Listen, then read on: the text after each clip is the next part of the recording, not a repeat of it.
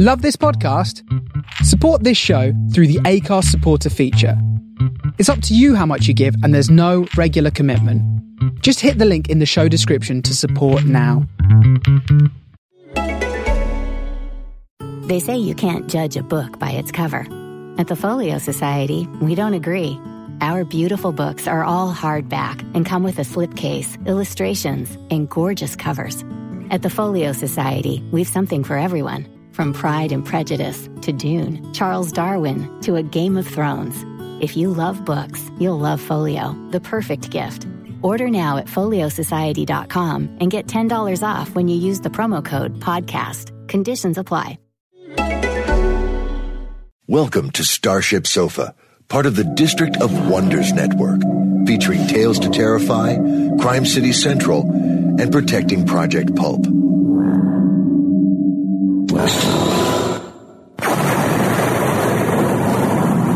Everyone has a story in the District of Wonders. Come and find yours.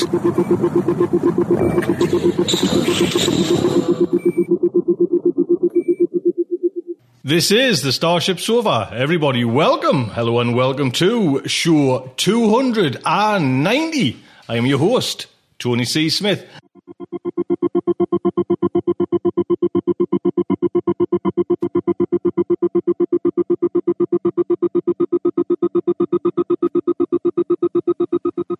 Hello everyone, I hope everyone is fine and dandy. Tell you what's coming in today's show.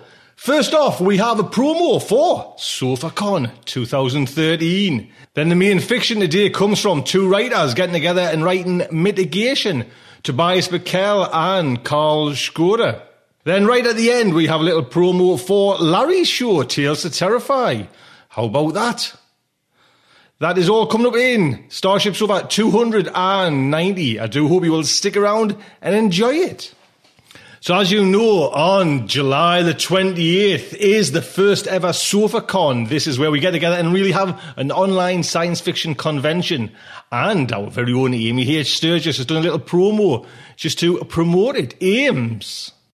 Hello there, ladies and gentlemen. This is Amy H. Sturgis, and I'm hoping that you will join the crew of StarShipSofa, our special guests, and friends from all over the world as a new tradition begins.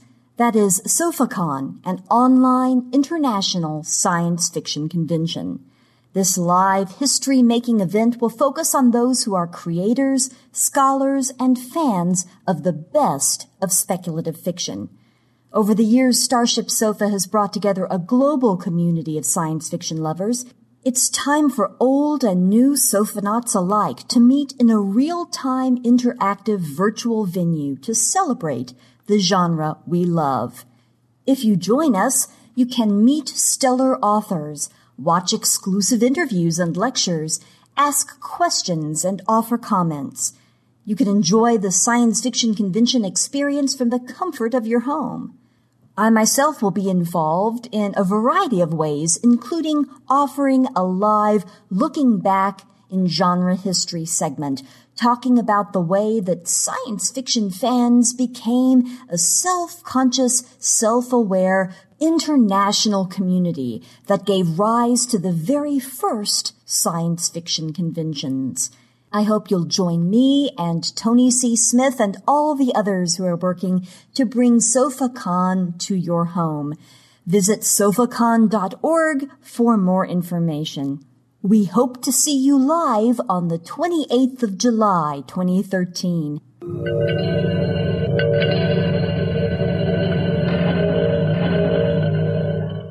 There you go, Amy. Thank you so much. I'm so looking forward to this, and there's so much work to do. But we've just had as well a massive announcement that Louis Macaster-Bijold is coming on, and we're going to have Louis on as well. So I'll give a little run through of what's coming on last week. But like I say, to bag Louis as, you know, one of the top science fiction writers out there. Do you know what I mean? Just massive, and we've been trying to get Louis on board for oodles of time, when we first kicked off SofaCon, Amy and myself were working behind the scenes to try. So it's took this long, she didn't want to come on if it was all technical and worries. So we had to make sure our practice sessions were okay. And we've done that. And like say, Lois has said, yes. So what we're looking forward to is Amy's going to have it's in conversation with Lois McCaster Bjold. And it's just like a sit down. And like I say, it's all on video. So you'll get to see Amy just, chatting with Lois about her work, about her life and everything like that. And when I say Amy, teaches the blooming thing, I think we've all got one crutch of a writer that's just on your pedestal. Do you know what I mean? And just who you've read, you've grown up reading, and you get to meet writers, all you know what I mean. You deal with them all the time, but then there's certain writers that just are author gods to you. And for Amy, it's Lois. Do you know what I mean? And she's been just all over the shop, excited like a kitty in a sweet shop. So just fantastic. Like I say, I'm chuffed to bits. We've got Lois on there. As you know, guest of honour is Peter Watts. We're getting Ted Kosmatka and Greg Frost to do some reading as well. And we're actually Amy's doing one of the look back in genre histories, doing actually, not online conventions, but conventions, talking about the history of conventions. We've got Dennis M. Lane is talking about, the golden age of science fiction films, and one film in particular, creature from, I think it's the Black Lagoon. I think so anyways. And there's a couple of other little things. We've got a quiz kicking off at the end of the thing as well, so that would be nice as well. So I hope you can come around. Tickets aren't on sale yet, but you can go over to sofacon.org and register, and when you announce them, that'll be it. They'll be up on sale. And I think there's probably going to be about 80 tickets all told. I'm going to have to keep around 20 back for different guests popping in and out. So there you go. But, hopefully we'd love to see you over there. Tickets will be £10. Cheap as chips, as we say over here on the northeast of England. Next up then is the main fiction, and it is Mitigation by Karl Schroeder and Tobias S. Buckell. I'll give you a little heads up about these two writers. Tobias S. Buckell, as you know, is a Canadian-born New York Times best-selling author. His work has been translated into 16 different languages. He's published more than 50 short stories in various magazines and anthologies, and has been nominated for the Hugo, Nebula Award, Prometheus and the Campbell Awards. His latest novel is Arctic Rising, available from Tor. And if anyone's, I guess I came into Toby when he wrote a story called Green Thumb, and it was played on a skate pod years ago. And from then, I've been a fan of Toby. You know what I mean? That Green Thumb story was just, and the reading of it as well was just hit all the kind of right notes for me. Karl Schroeder is a Canadian science fiction author with 10 published novels, including 5 books of the Vigra series and more than a dozen published short stories. He's also the co-author of The Complete Idiot's Guide to Writing Science Fiction with Cory Doctorow. His awards include the 1993 Priora Award for Best Short Work and the 2003 Award for Best Canadian SF Novel. His novel Ventress was named the New York Times Notable Book, and he's earned him an Audio Award for his short story contribution to the Shared World anthology audiobook Metropolis. Now, this story first came about in the anthology Fast Forward 2, which came out in September 2008. This was edited by Lou Anders for Pride Publications. It was also included in the year's Best Science Fiction 14, or SF14, edited by David G. Hartwell and Catherine Kramer. Just in that, because that was a great collection as well that came out. I'll just give you a little heads up who else was in there. Paul Cornell was in there, Nancy Kress, with The Kindness of Strangers. Now, I think we played that story as well. Benjamin Rosenbaum, Paul Macaulay, Mike Resnick.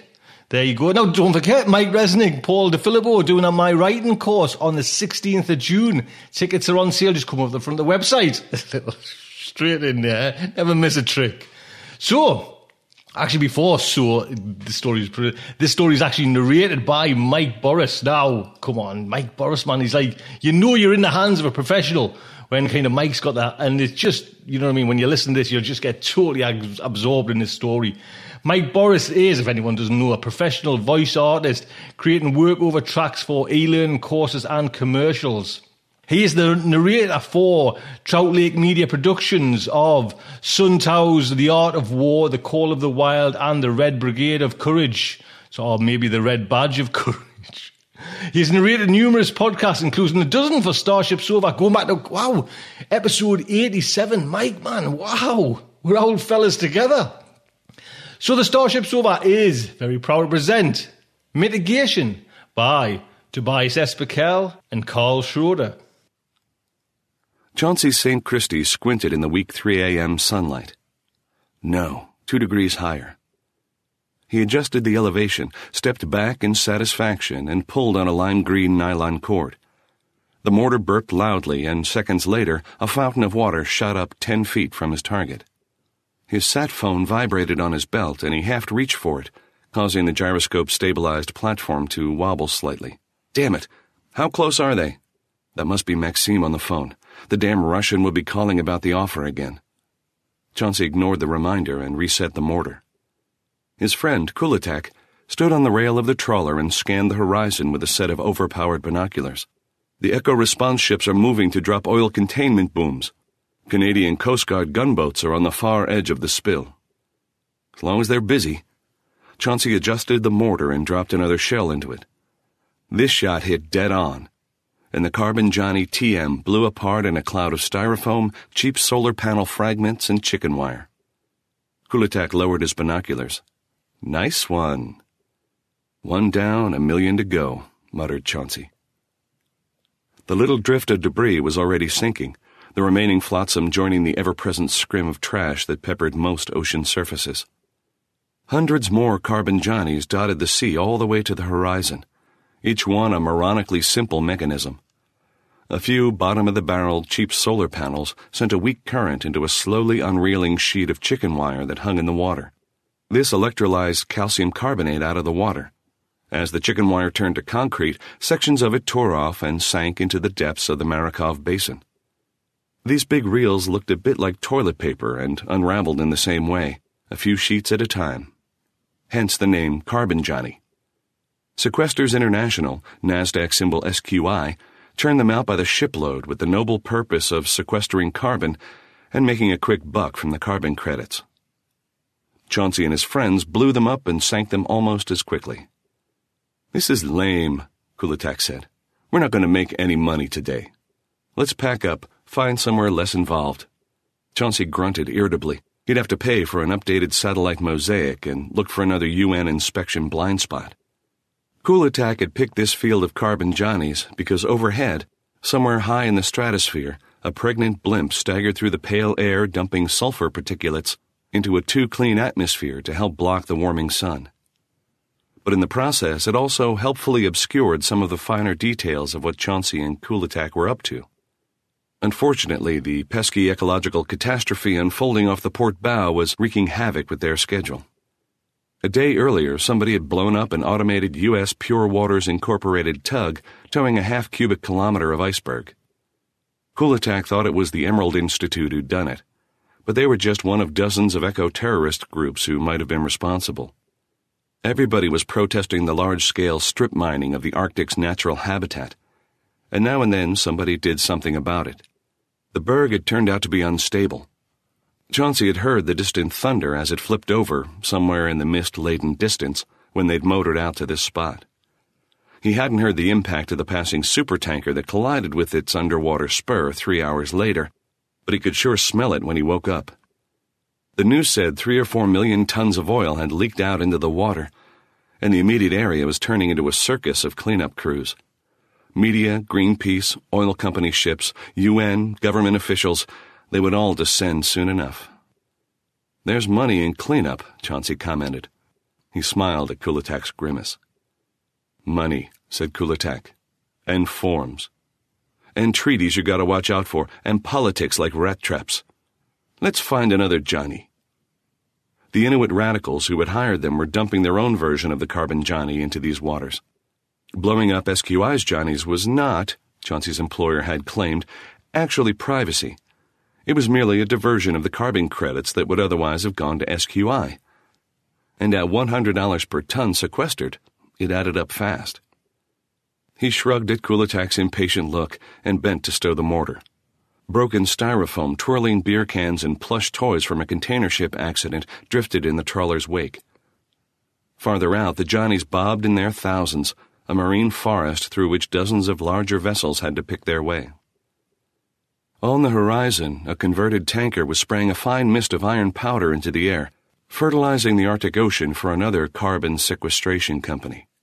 Just as the blimps overhead were smearing the sky with reflective smog to cut down global warming in another way. Helicopters crammed with biologists and carbon market auditors zigged and zagged over the waters, and yellow autosubs cruised under them, all measuring the effect. Mile-long oil supertankers cruised obliviously through it all. Now that the world's trees were worth more as carbon sinks than building material, the plastics industry had taken off. Oil as fuel was on its way out. Oil for the housing industry was in high demand. And in the middle of it all, Chauncey's little trawler. It didn't actually fish. There was fish enough. The effect of pumping iron powder into the ocean was to accelerate the Arctic's already large biodiversity to previously unseen levels. Plankton boomed, and the cycle of life in the deep had exploded. The ocean's fisheries no longer struggled, and boats covered the oceans with nets and still couldn't make a dent. Chauncey's trawler was camouflage. Who would notice another one picking its way toward a less packed quadrant of carbon Johnnies? Out in relatively clearer ocean, Chauncey sat on the deck as the Inuit crew hustled around, pulling in the purposely broken fishing nets so that the trawler could speed up. The ocean was gunmetal blue. There was no diving into these waters for a refreshing swim. Chauncey hadn't known how precious such a simple act could be until he'd lost it.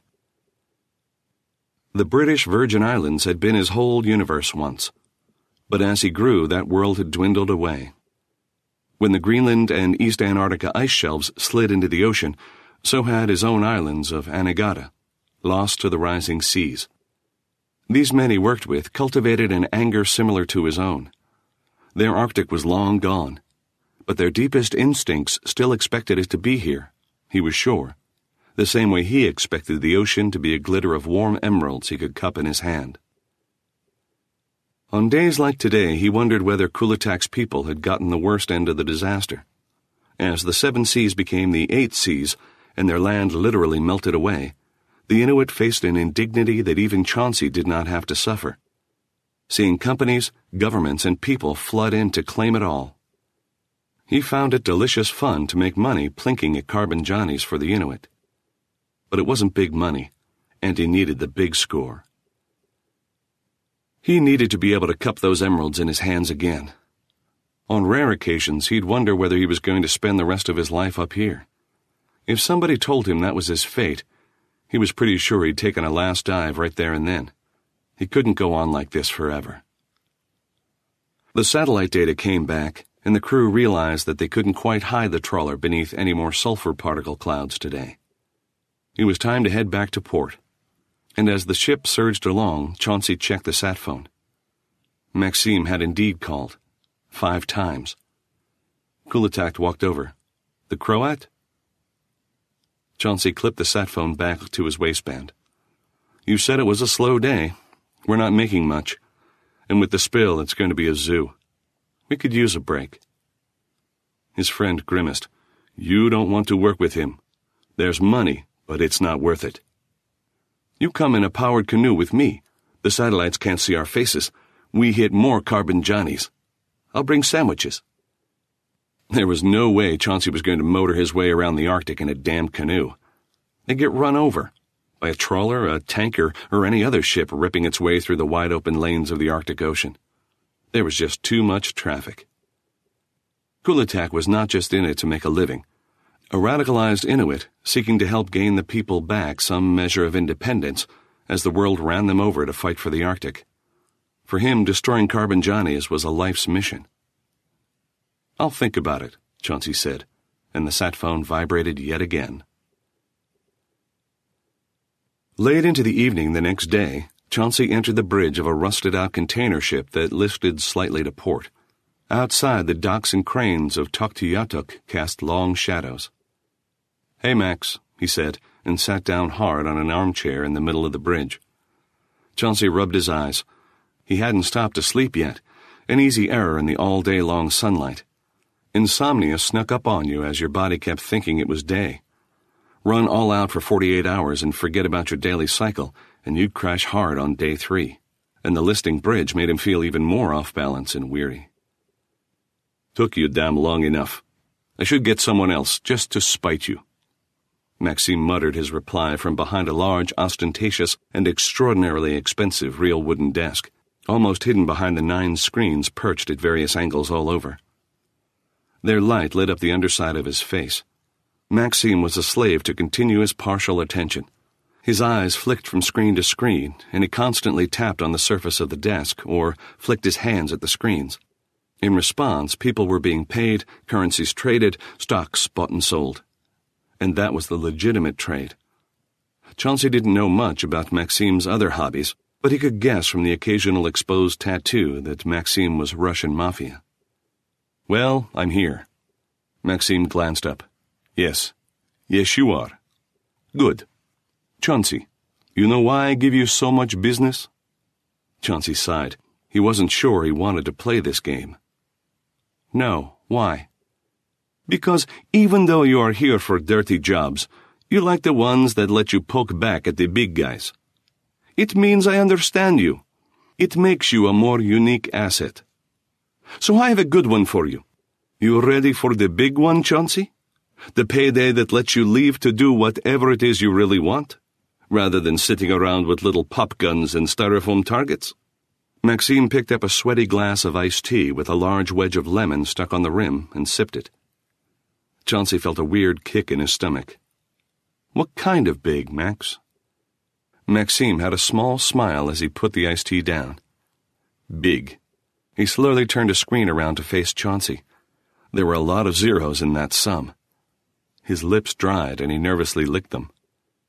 That's big. He could retire. What horrible thing will I have to do for that? It begins with you playing bodyguard for a scientist. Uh-oh. As a rule, scientists and Russian mafia didn't mix well. I'm really just guarding her, right? Max laughed, but Chauncey's question had been serious.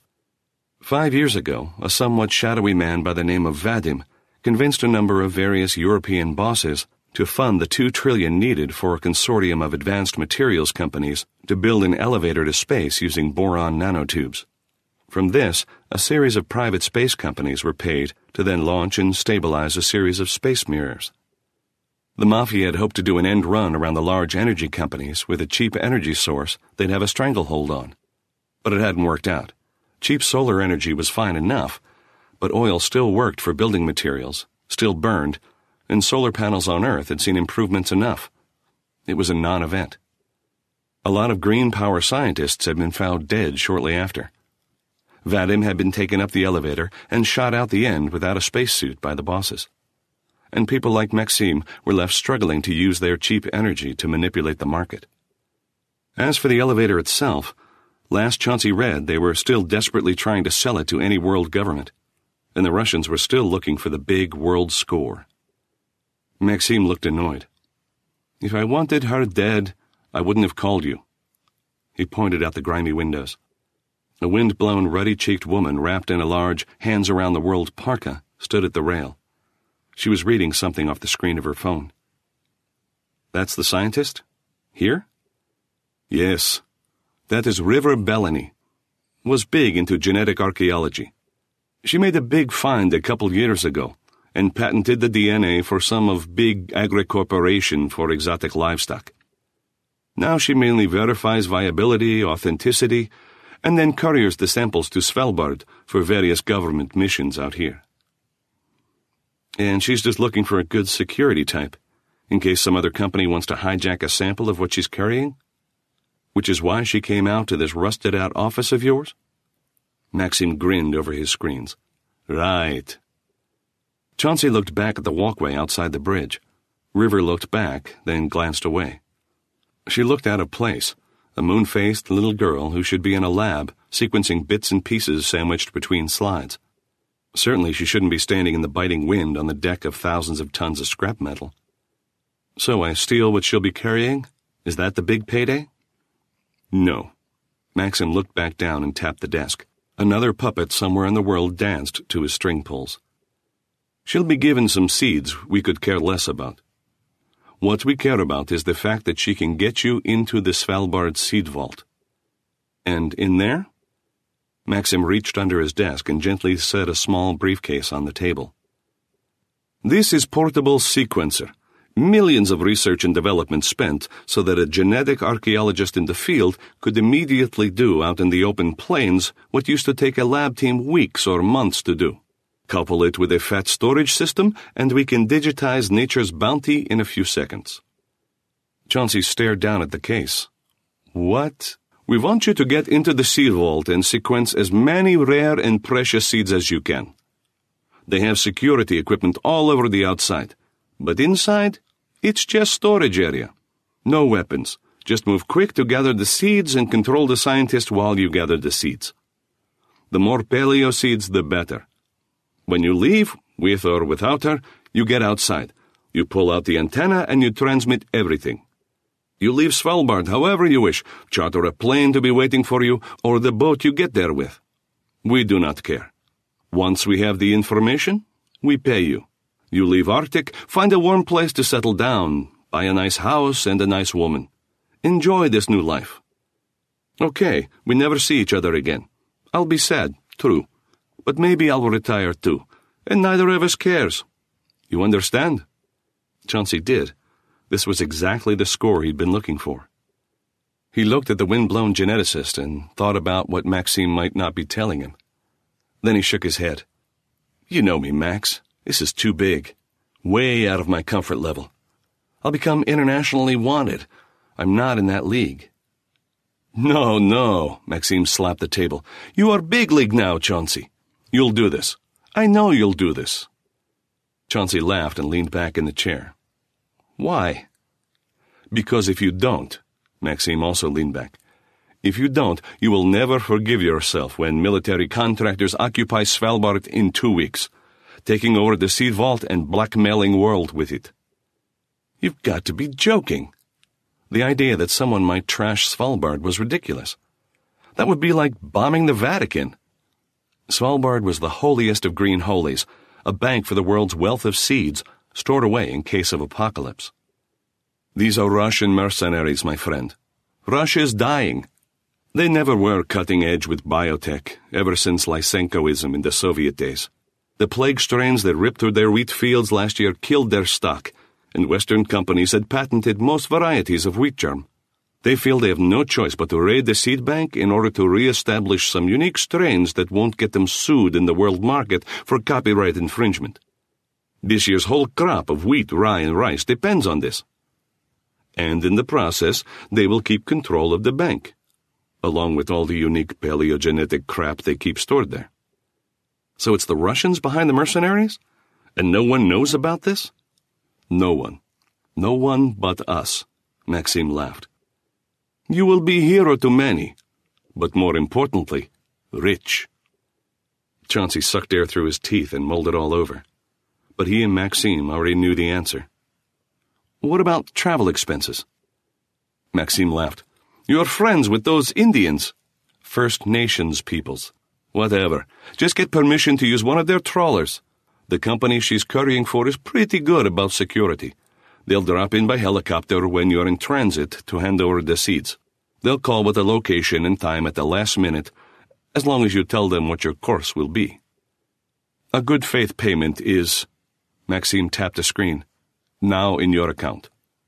You can afford to hire them. Happy birthday. It's not my birthday. Well, with this job, it is.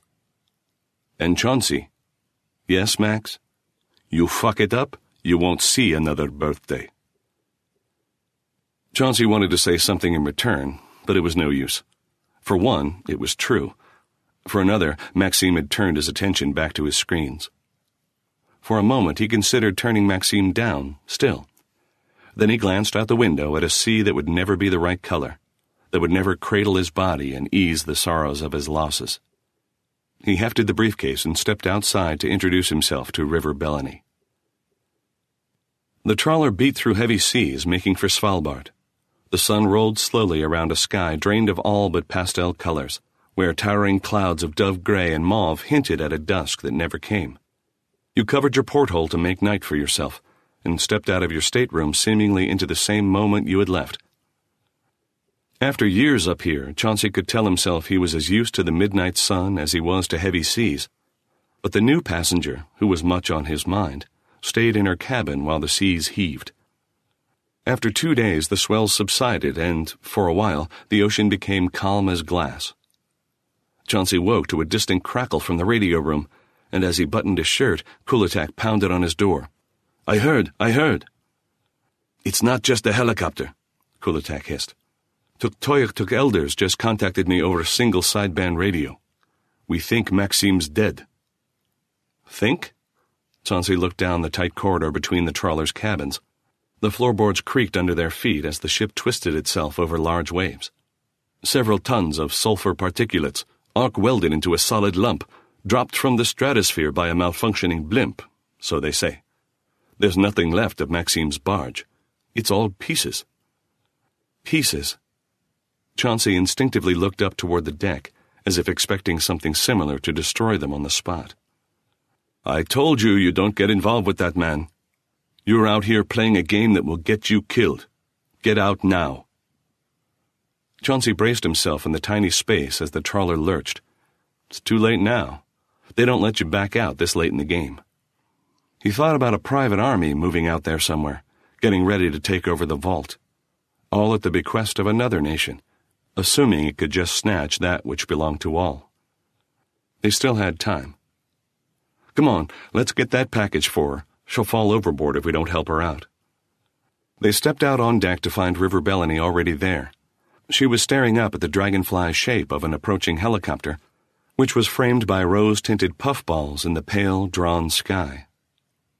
She said nothing, but turned to grin excitedly at the two men as the helicopter's shuddering voice rose to a deafening crescendo. The wash from its blades scoured the deck. Kulitak, clothes flapping, stepped into the center of the deck and raised his hands.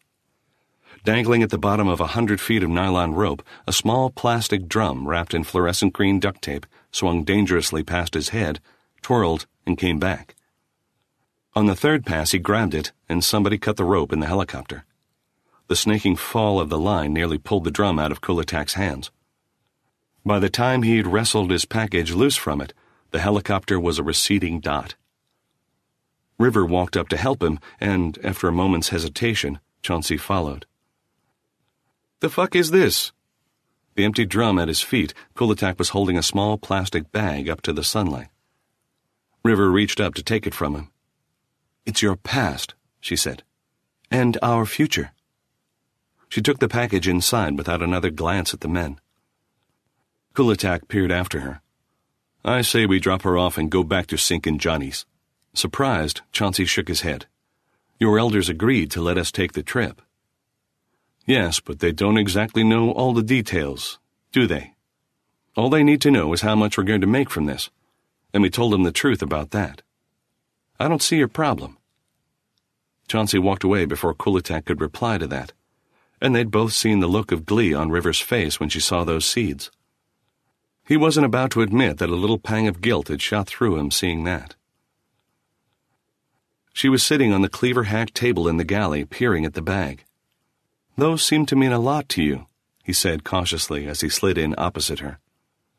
Opening the bag carefully, River rolled a couple of tiny orange seeds onto the tabletop. Paleo seeds, she mused. It looks like mountain avon, but according to the manifest, she tapped a sheet of paper that had been tightly wadded and stuffed into the bag, it's at least 30,000 years old. Chauncey picked one up gingerly between his fingertips. And that makes it different? She nodded. Maybe not, but it's best to err on the side of caution. Have you ever been to the seed vault? He shook his head. When I was a girl, I had a model of Noah's Ark in my bedroom, she said. You could pop the roof open and see the little giraffes and lions and stuff. Later, I thought that was the dumbest story in the Bible. But the seed vault at Svalbard really is the Ark. Only for plants, not animals. Where'd you grow up? Valley, Nebraska, she said, before the water table collapsed. You? British Virgin Islands. Anegada. She sucked in a breath. It's gone. Oh, that must have been terrible for you to experience. He shrugged. It was a slow death. It took long enough for me to make my peace with it. But my wife... How to compress those agonizing years into some statement that would make sense to this woman, yet not do an injustice to the complexity of it all. All he could think of to say was, "It killed her." He looked down. River surprised him by simply nodding, as if she really did understand. She put her hand out, palm up, and he laid the seed in it. "We all seem to end up here," she mused, "when our lands go away. Nebraska's a dust bowl now, and Anegada's under the waves. We've come here to make sure nobody else has to experience that." He nodded. Actually, he'd come to the Arctic for money, but you didn't say things like that. "Of course, it's a disaster," she went on, "losing the Arctic ice cap, having the tundra melt and outgas all that methane and stuff. But every now and then there's these little rays of hope, like when somebody finds ancient seeds that have been frozen since the last glaciation." She sealed the baggie. "Part of our genetic heritage, maybe the basis for new crops or cancer drugs or who knows. A little lifeboat, once it's safely at Svalbard." "Must be quite the place," he said, "if they only give keys to a few people." "It's the Fortress of Solitude," she said seriously. "You'll see what I mean when we get there." Svalbard was a tumble of dollhouses at the foot of a giant's mountain. Even in the permanent day of summer, snow lingered on the tops of the distant peaks, and the panorama of ocean behind the docked trawler was wreathed in fog as Chauncey and River stepped down the gangplank. Both wore fleeces against the cutting wind. A thriving tourist industry had grown up around the town and its famed fortress. Thriving by northern standards, that is. The local tourist office had 3 electric cars they rented out for day trips up to the site. 2 were out. Chauncey rented the 3rd. He stood there counting out bills when his sat phone vibrated. He handed River the cash and stepped across the street to answer. "Chauncey," said a familiar Croatian voice. "You know who this is. Don't answer. We must be careful. The phones have ears, if you know what I mean. Listen, after my office had that unfortunate accident, I've been staying with a friend, but I'm okay. That big event that happens soon by your current location, I regret to say we think it has been moved up. They know about our little plan. We don't know when they attack, so hurry up.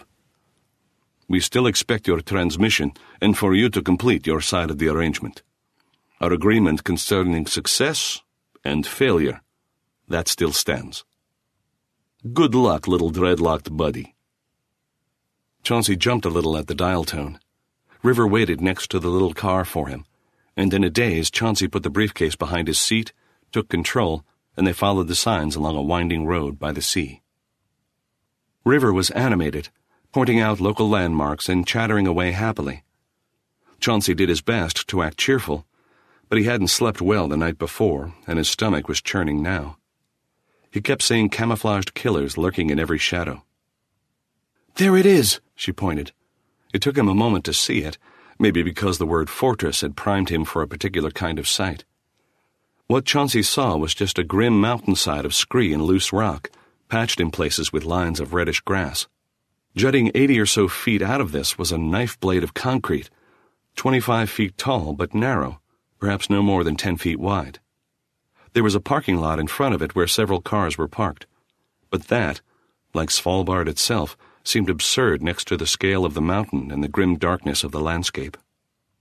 The cars were all parked together, as though huddling for protection. Chauncey pulled up next to them and climbed out into absolute silence. From here you could see the bay and distant islands capped with white, floating just above the gray mist. "Magnificent, isn't it?" River's voice made him jump. He scowled, then hid that with a smile as he turned to her.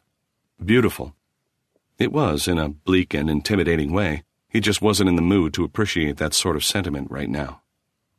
The entrance to the global seed vault was a metal door in the tip of the concrete blade.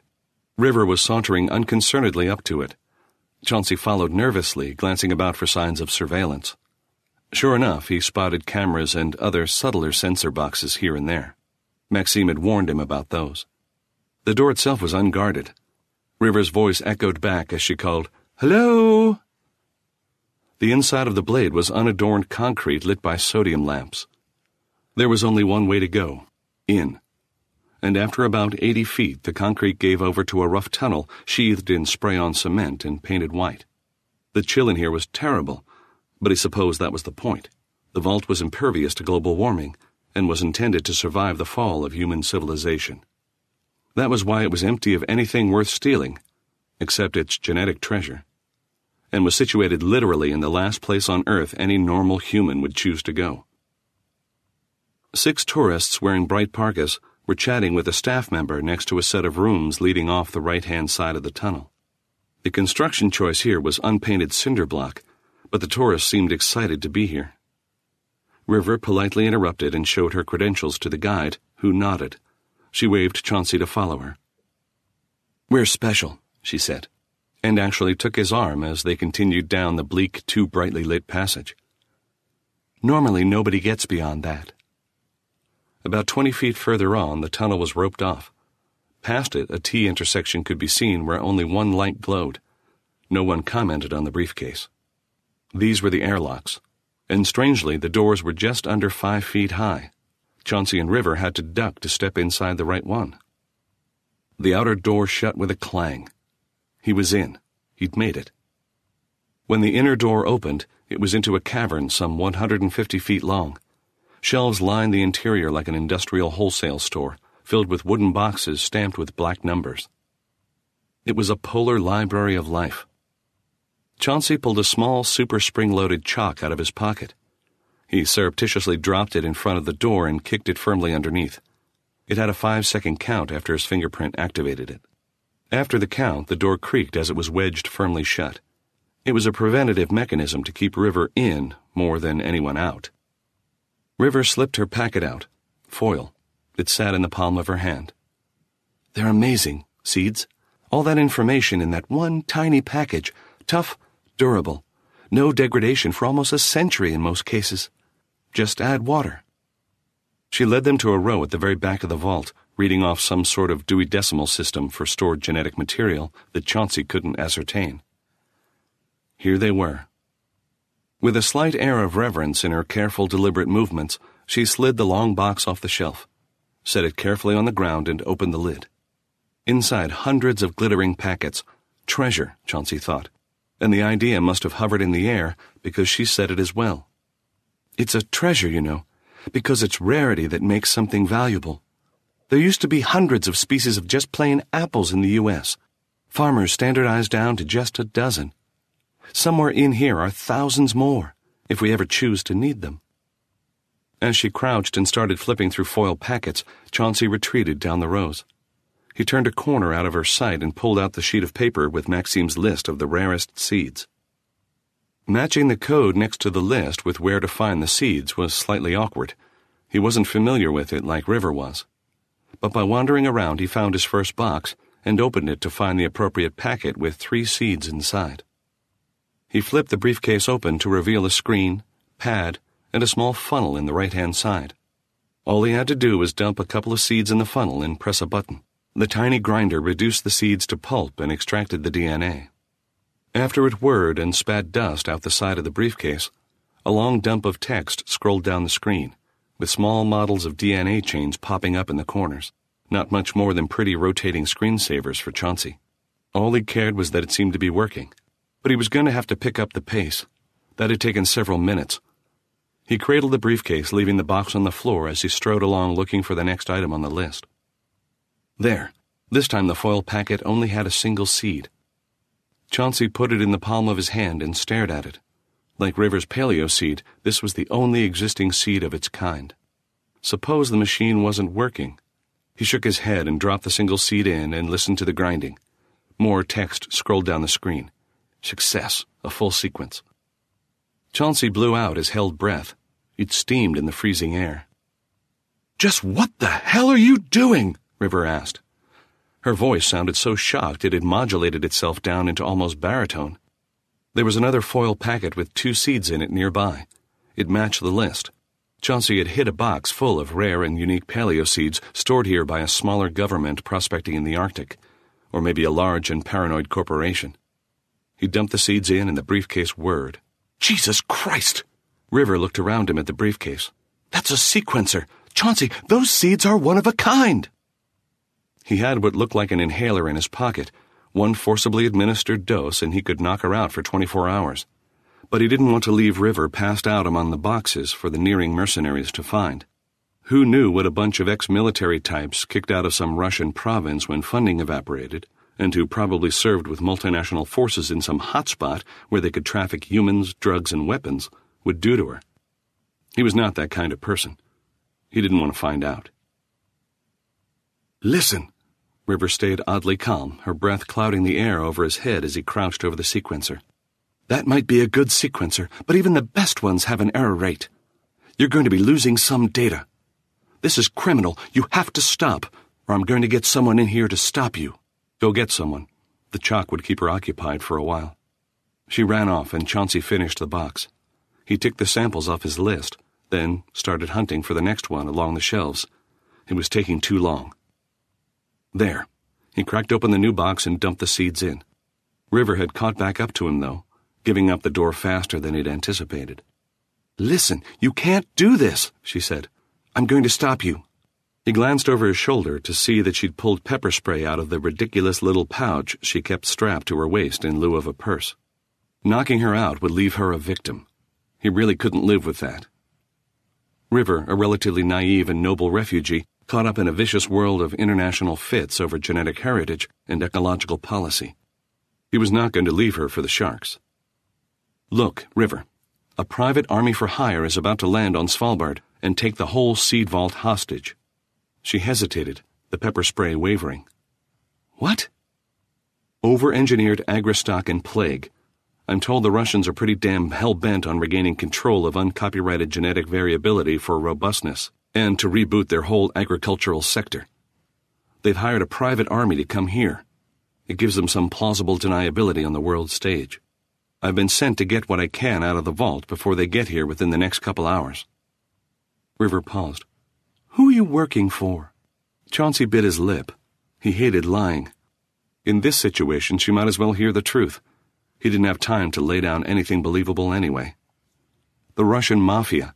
They're connected enough to have gotten a heads up. They think they can get some serious coin selling these sequences to companies around the world. She stared at him. You swear? Why the hell would I make this up? He watched as she opened the zipper on the hip pouch and pocketed the pepper spray.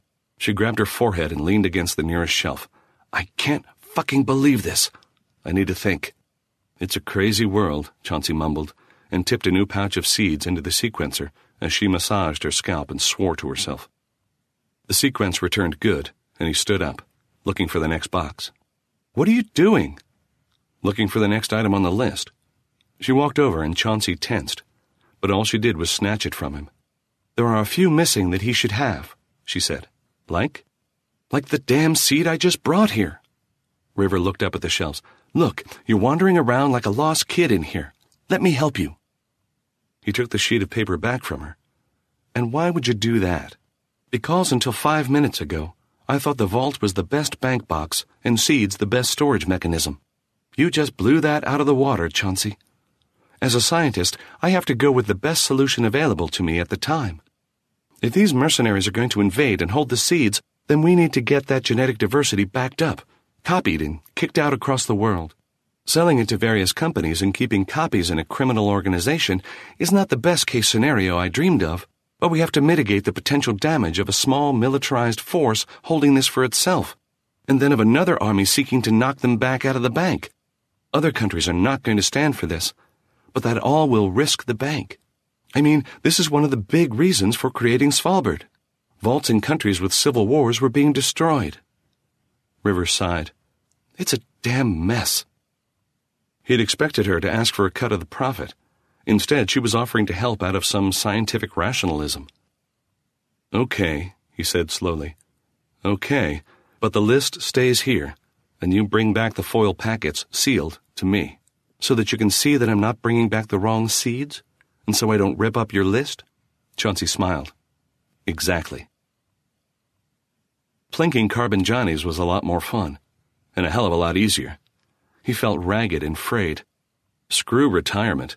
He just wanted out of this incredibly cold, eerie environment and the constant weight of expecting armed men to kick in the airlock door and shoot him. But things moved quicker now. River ranged ahead, snagging the foil packets he needed and those he didn't even know he needed. For the next 40 minutes, he made a small mountain of pulped seed around him as the briefcase processed sample after sample, resembling more a portable mill than an advanced piece of technology. His sat phone beeped, an alarm he'd set back on the boat. Chauncey closed the briefcase, and River walked around a shelf corner with a foil packet. "What?" "It's time to go," Chauncey said. "We don't have much time." "But—" Like any other treasure hunter, she looked around the cavern. So many more precious samples that hadn't been snagged. But Chauncey had a suspicion that what River valued was not necessarily what the market valued. They had what they needed. Best not push it any further. "Come on. We don't want to be standing here when these people arrive." Chauncey bent over and rolled his fingerprint on the chalk, and it slowly cranked itself down into thinness again. He placed it back in his pocket, and they cycled through the airlocks, again ducking under the unusually low entrances.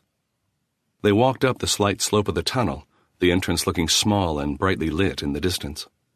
As they passed the offices on the left, one of the guards looked up and smiled. "All good? You were in there a long while. Should I search you?" Chauncey tensed and got ready to run. But River smiled. "Everything was fine. Just enjoyed standing in there. It's like a library, you know?" The guard nodded. "Well, the next time you're authorized to come, don't stay so long. I logged it in the computer as a deviation. But don't worry, you're not the only one who gets carried away by it all." River nodded, and they passed onto the other side of the guard. Chauncey's mood lifted. "Hey," the guard said, "if you're in town, get a look at that fleet of 10 or so small warboats out there. They're doing some serious exercises, wargaming, some sort of Arctic defense scenario for the oil companies or other. They're all around Svalbard. Just amazing to see all those ships." Chauncey's mood died. They entered the mouth of the tunnel, shielding their eyes from the sun.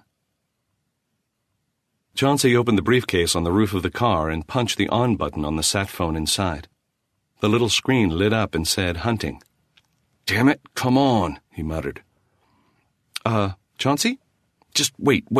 It'll just take a second." But she grabbed his arm and was pointing straight up. He craned his neck and finally spotted the tiny dot way up at the zenith.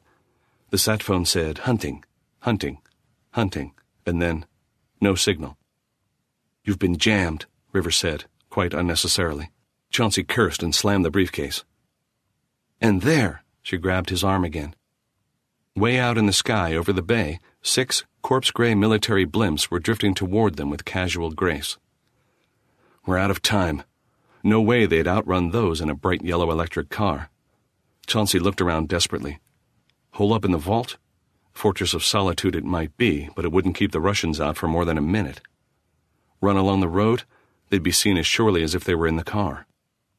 He popped up the hatch of the car and rummaged around in the back. As he'd hoped, there was a cardboard box there crammed with survival gear, a package of survival blankets, flares, and heat packs standard for any far northern vehicle. He grabbed some of the gear and slammed the hatch.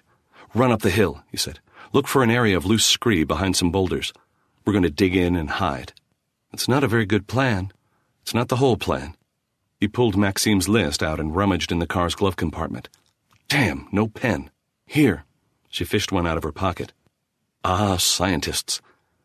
Quickly he wrote the words "scanned and uploaded" at the top of the first page, above and to the right of the list. He underlined them. Then he made 2 columns of check marks down the page, one under each of the column headings. "Okay, come on." They ran back to the vault. Chauncey threw the list down just inside the door. Then they started climbing the slope beside the blade. The upcoming blimps were on the other side. If there were men watching, it would look like Chauncey and River had gone back into the vault. He hoped they were too confident to be that attentive. After all, the vault was supposedly unguarded. "Over there!" River dragged him away from the blade toward a flat shelf fronted by a low wall of black rocks.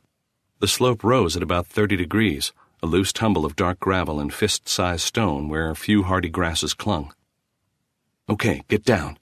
She hunkered down, and he wrapped her in a silvery survival blanket, then began clawing at the scree with his bare hands, heaping it up around her. The act was a kind of horrible parody of the many times he'd buried his sister in the sand back home. Awkwardly, he made a second pile around himself, until he and River were two gravel cones partially shielded by rock. "You picked a good spot," he commented. They had a great view of the parking lot and the ground just in front of the entrance. He'd wedged the briefcase under the shielding stones. His eyes kept returning to it as the mercenary force came into view over the flat roof of the vault. The blare of the blimp's turboprops shattered the vault's deathly silence. They swiveled into position just below the parking lot, lowered down, touched, and men in combat fatigues began pouring out.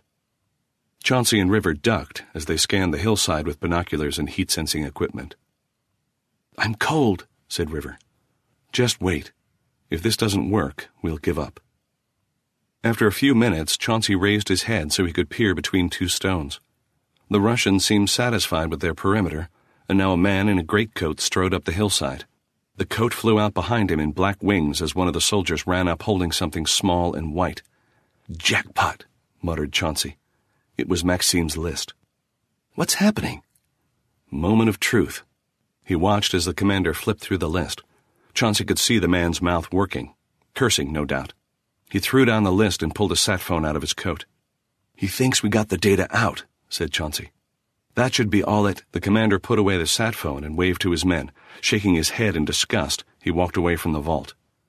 The bewildered soldiers followed, nodding up into little groups to mutter amongst themselves. "I don't believe it. It worked. I can't see anything. They think Maxim's got the data on the unique seeds. It's pretty obvious that we destroyed those in processing them, so these guys have exactly nothing now, and they know it.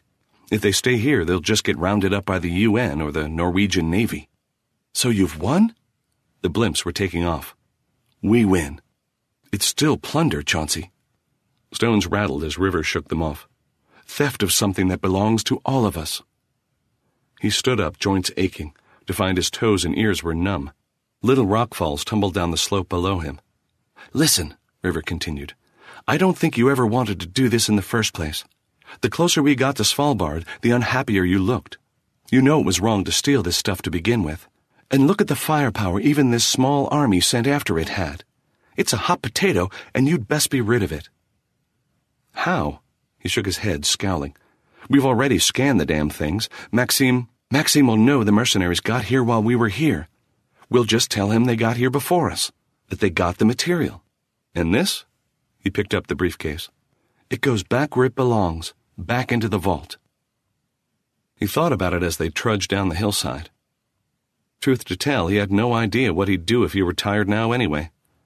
Probably buy a boat and come back to plink carbon johnnies. He wanted the Emerald Sea. He wanted those waters back. But now they were battered with hurricanes, the islands themselves depopulated and poor now that tourism had left, and the beaches been destroyed by rising tides and storms. From behind him, she said, "It's an honorable solution, Chauncey, and you know it." They reached the level of the parking lot, and she stopped, holding out her hand. "Here, I'll take it in. Now that the Russians have tried this, they'll put real security on this place. Keep it safe for everybody, the way it was meant to be."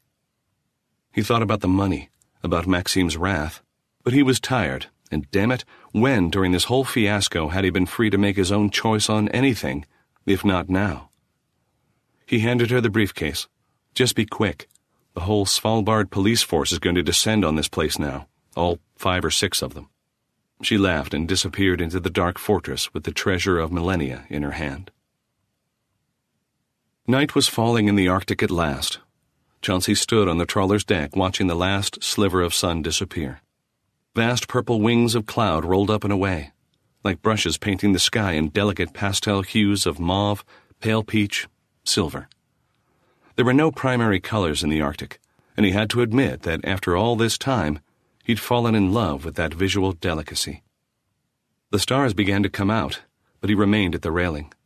The trawler's lights slanted out, fans of yellow from doorways crossing the deck, the mist of radiance from portholes silhouetting the vessel's shape.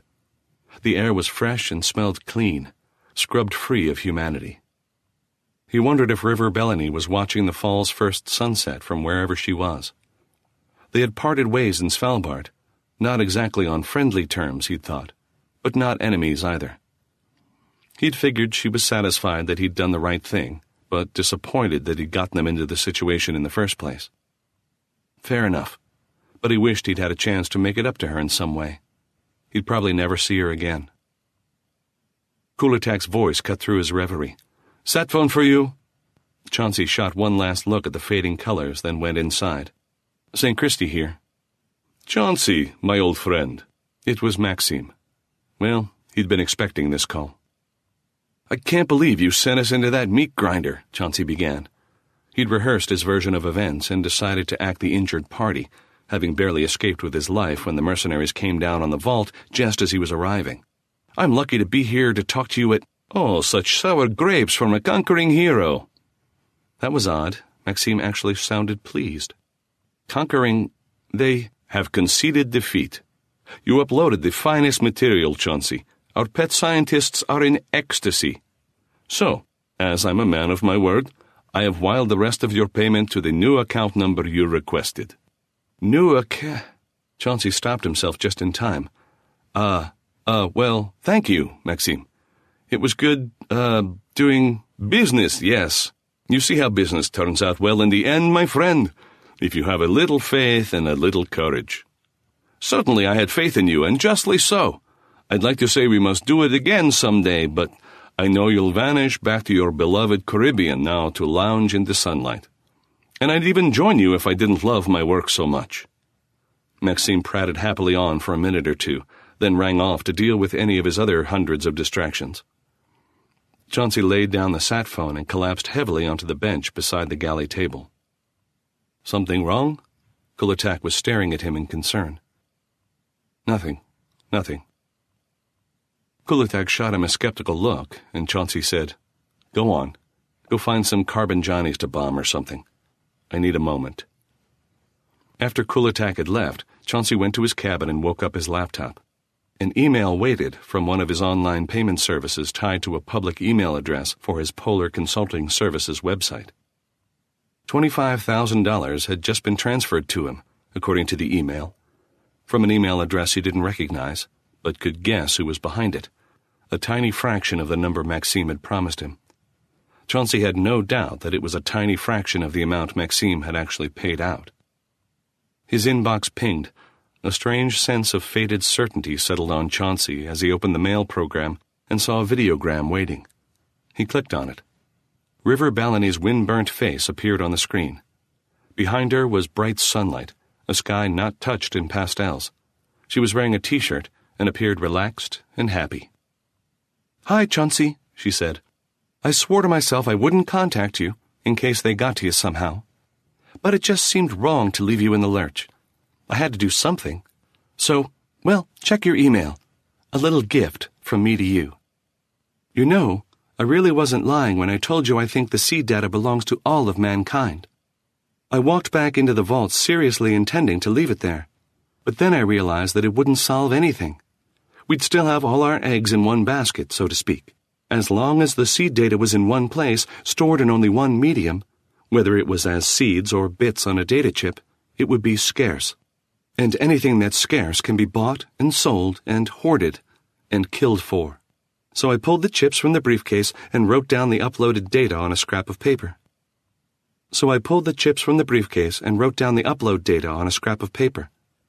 After we parted, I uploaded it to Maxime. And, yeah, I gave him my own bank account number." She chuckled. "Sorry, but I was never the naive farm girl you and Kulatak seemed to think I was." Chauncey swore under his breath, but he couldn't help smiling, too. "As long as the genetic code of those seeds was kept in one place, it remained scarce," she said again. "That gave it value, but also made it vulnerable. Now Maxime has it.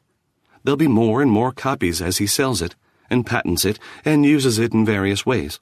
And someday, when he's gotten what he wants out of it, and it's ceasing to be scarce anyway, someday I'll upload it all onto the net, for everyone to use. We all have to make hard choices these days, Chauncey, about what can be saved and what we have to leave behind. Svalbard will always be there, but its rarest treasure is now out, and with luck, it won't be rare for long. So everybody wins this time. As to me, personally, I'm retiring, and No, I'm not going to tell you where. And I've left you enough for a really good vacation. Enjoy it on me. Maybe we'll meet again someday." She smiled, and there was that naive farm girl look, just for a second. "Goodbye, Chauncey. I hope you don't think less of me for taking the money." The clip ended. Chauncey sat back, shaking his head and grinning. He walked out onto the deck of the trawler and looked out over the sea. The sun had just slightly dipped below the horizon, bringing a sort of short twilight. It would re-emerge soon, bringing back the perpetual glare of the long days. Stars twinkled far overhead. No, not stars, Chauncey realized. There were far too many to be stars, and the density of them increased. Far overhead, a heavy blimp was dumping tiny bits of chaff glued to little balloons. Judging by the haze, they'd dumped the cloud into a vast patch of sulfur particulates.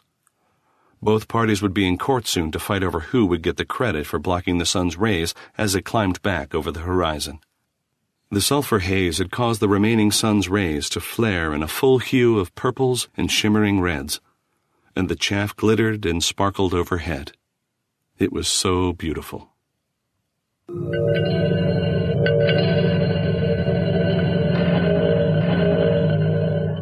There you go. Don't forget, copyright is Toby's and Karl's. Karl, thank you very much. Toby, you're a star, so I'll give you a big hug. Thank you. And Mike, what can I say? Honestly, big thank you.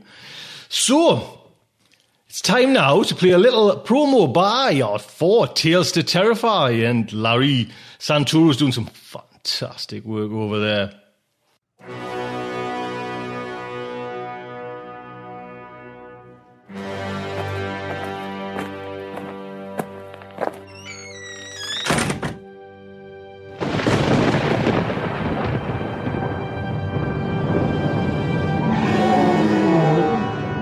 Tales to Terrify and the District of Wonders present the 2013 Stoker Award nominees.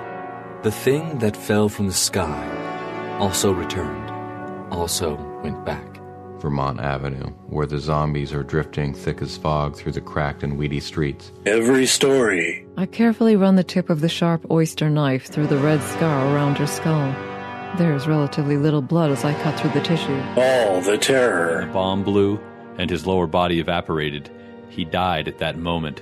But in my dreams, he lives for a few more seconds. We survive as a pocket of humanity, in a deluge of green terror, cut off from the north, facing a relentless enemy from the south. Listen now at TalesToTerrify.com.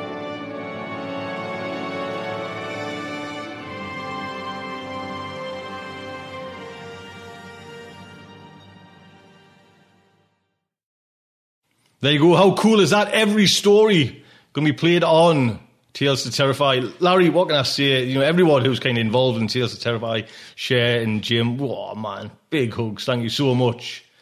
So that is show 290. I do hope you've enjoyed it. I do hope you'll think about, you know, coming over to when SofaCon's launched and announced, and when its tickets are on sale there, you'll snap a ticket up. And do try and get into, if you're into kind of serious into writing, and you want to kind of get your writing advance, you know, have writers' workshops starting on, it's on the 16th of June. And tickets are still on sale there, and we've still got some special advance tickets, so you're kind of into that, all that kind of business as well. Really pushing yourself. And if you want, listen, donations, you know, what can I say? A massive thank you to everyone who's donated. Don't forget, if you sign up for the monthly donations now, you get the original StarShipSofa's originals, where it's myself and Kieran, we talk about all the kind of writers out there, and you get the Joe Haldeman How to Write Science Fiction webinar as well, so that would be fantastic. And listen, it would help this girl keep going. That's all we want. Do you know what I mean? Just keep doing what we're doing, putting out stories like Mitigation. Help us do that. It'd be very nice. Come on, someone else's turn at the bar. Until next week, just like to say, good night from me.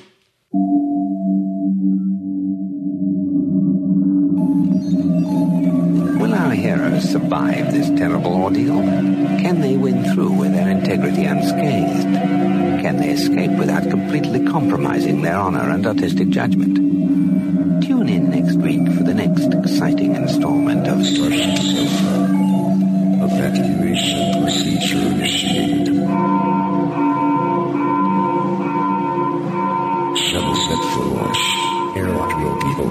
3, 2, 1. This presentation has been brought to you by the District of Wonders Network, dedicated to podcasting the finest genre fiction.